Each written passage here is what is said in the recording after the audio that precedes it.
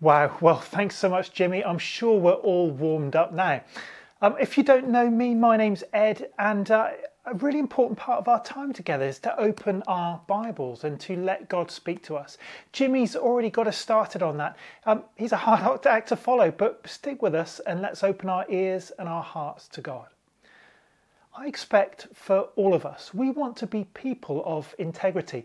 We want to be true to what we believe and act in line with our values. And yet, we live in a world that seems so full of compromise, where so many people seem to have values that are different to our own. We read stories in the news of politicians failing to follow the COVID rules that they set.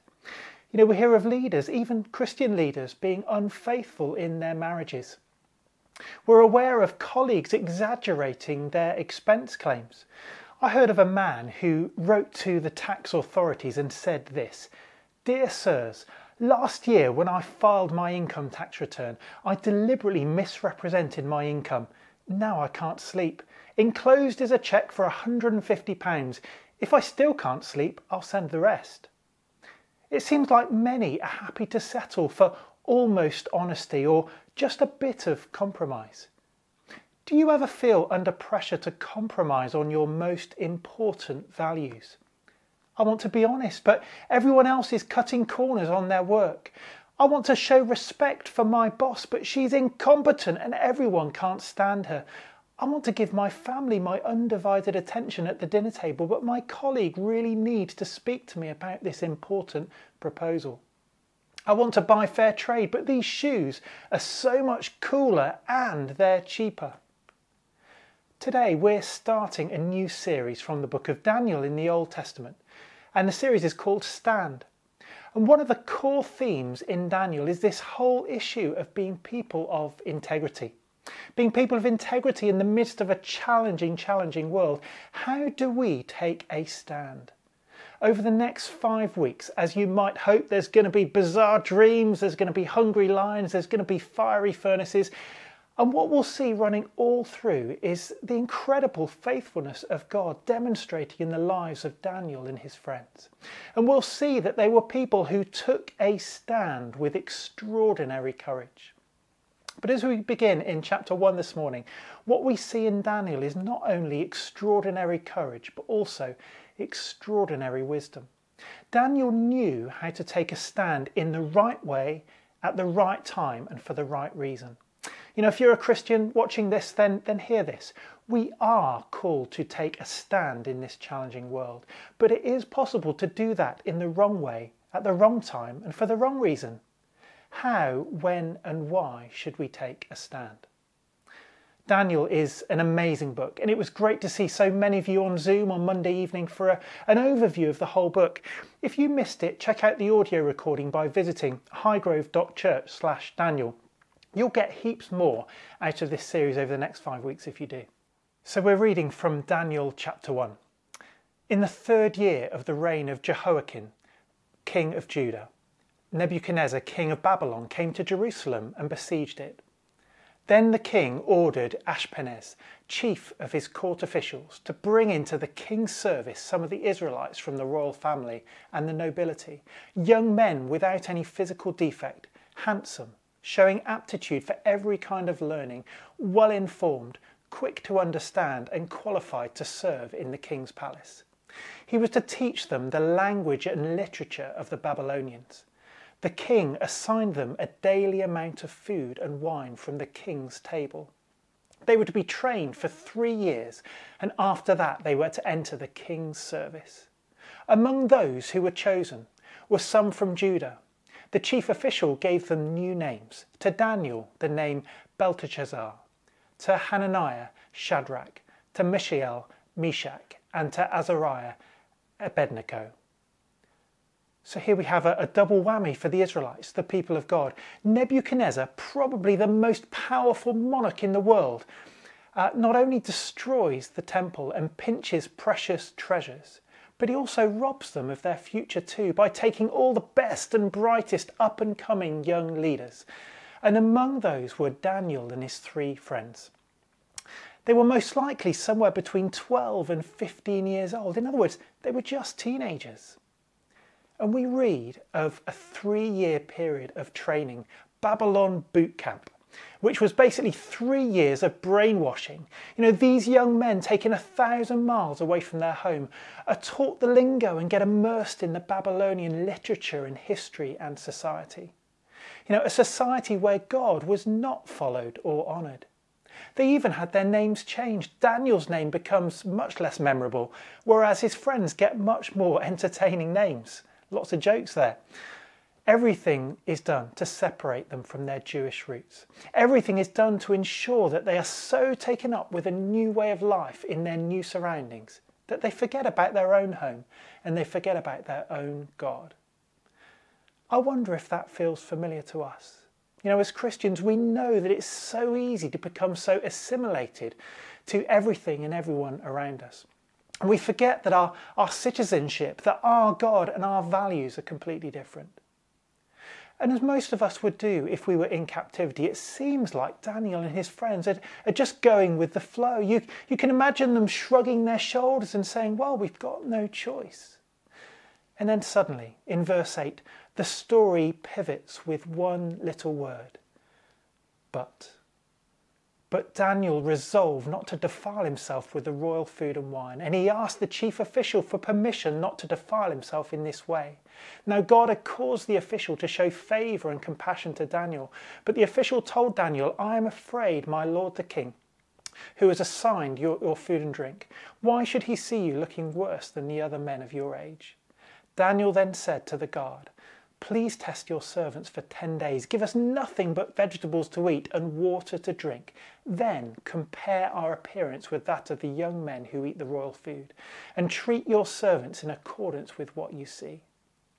At the end of the 10 days, they looked healthier and better nourished than any of the young men who ate the royal food. Now this is amazing, and not just because it's teenage boys asking to eat vegetables. Daniel doesn't refuse the training of the king or the use of the non-Jewish name, but he draws the line at eating the king's food. I've got to say, as a teenager, I hated language lessons. I wasn't very fond of English literature. I also wasn't that keen on being given the name Ed the Duck. You have to be a certain age to know what I'm talking about. But I loved food, so this seems a bit upside down to me. Perhaps it was just on a whim. Perhaps Daniel was just feeling a bit under the weather and had lost his appetite. Or maybe he was just winging it. No, we read that Daniel resolved. In other words, he decided in advance, he predetermined, he knew what his values were, and it was a deliberate choice to take a stand when it came to eating the king's food and drinking the king's wine. But why? Some people suggest it was because of Levitical dietary laws, even though those same laws permitted wine. Others suggest it's because the food had been offered to idols, but then probably the veggies would have been submitted to idols too. I think that he drew the line at eating the king's food because it would have been a public declaration of his allegiance and his dependency on the king, rather than his allegiance and his dependency on God. Daniel understood that accepting the king's food was committing himself to the loyalty of King Nebuchadnezzar rather than to God. Daniel didn't kick back against his new name. He knew his true identity. He didn't care about his own name, but he did care about God's name, and he didn't want to see God's name dishonoured or insulted. Daniel didn't take a stand about everything that bothered him. He took a stand on the things that mattered most. Deborah reminded me of a time when I learned this lesson a few years ago. I'm an accountant, which is just a little bit more exciting than it sounds. I had to do a couple of years of study, including spells at a training college in advance of taking some exams. The first year I was there, I was really surprised to find that we had to go into college and study on Good Friday one year, just before Easter. And to be honest, it got my goat a bit. I thought to myself, don't they know the significance of Good Friday? It's wrong. Why as a Christian do I have to put my work and my study before God? And I thought, I'm going to kick up a fuss about this. There's a principle at stake. And I remember sounding off to my mentor about it one day and telling him that I was thinking about confronting the college about it. I don't remember his exact words to me, but it went something a little bit like this. He said, my approach in these kinds of situations is this. If taking a stand is just to assert my rights and to benefit me, then I think I'd probably keep quiet. But if it's because others are being discriminated against or others are being unfairly treated, that's when I'd speak up. And I had just enough humility in that moment to realise that it wasn't my love and my care for others or my desire to honour God that got me all riled up about this silly little thing. It was my desire for a lie-in. You know, even as a teenager, Daniel knew what mattered and what didn't. And he exercised incredible wisdom and respect in the way he took a stand. Deborah's going to talk a bit more to us about that next week. But God, in his grace, caused the official to show favour and sympathy in the most miraculous way. And at the end of chapter 1, we read that even though they had taken a stand, Daniel and his friends get noticed by the king. Verse 20 says this: "In every matter of wisdom and understanding, he found them 10 times better than all the magicians and enchanters in the whole kingdom." And as we shall see as we go through the rest of this series, God raises Daniel and his friends up. Yes, they work hard, they progress their careers, they're successful and they have positions of influence, but they never let this trump their higher allegiance, their loyalty to God. They continue to take a stand about the right things at the right times and in the right ways. Things get a bit hairy, to say the least, at times, but God shows himself to be incredibly faithful and incredibly good.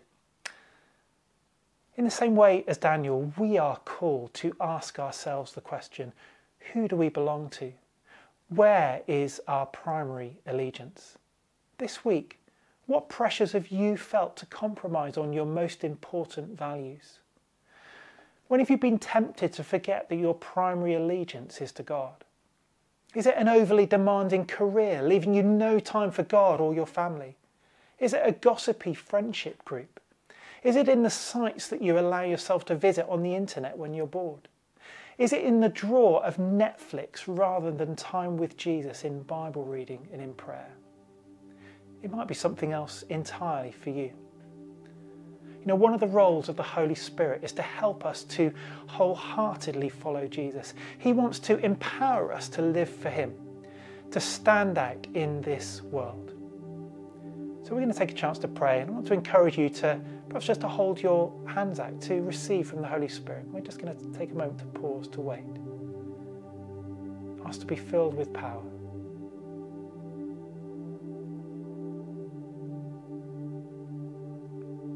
Let's pray. God, thank you that you know us. Thank you that you're aware of the particular pressures we're under to compromise on our faith, on our values and on our priorities. In this world where it seems so hard to be people of integrity and wholehearted commitment to you, please help us as we resolve to take a stand about the right things.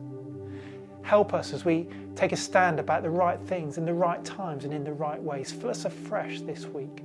Thank you for the example of Daniel and his friends and for the encouragement we find in reading of your faithfulness to them throughout Daniel. Please help us as we journey through this book together over these next few weeks. Help us to listen to you and help us to be challenged to stand out for you. In Jesus' name, amen. Amen. And please join us as we respond to God further in worship now.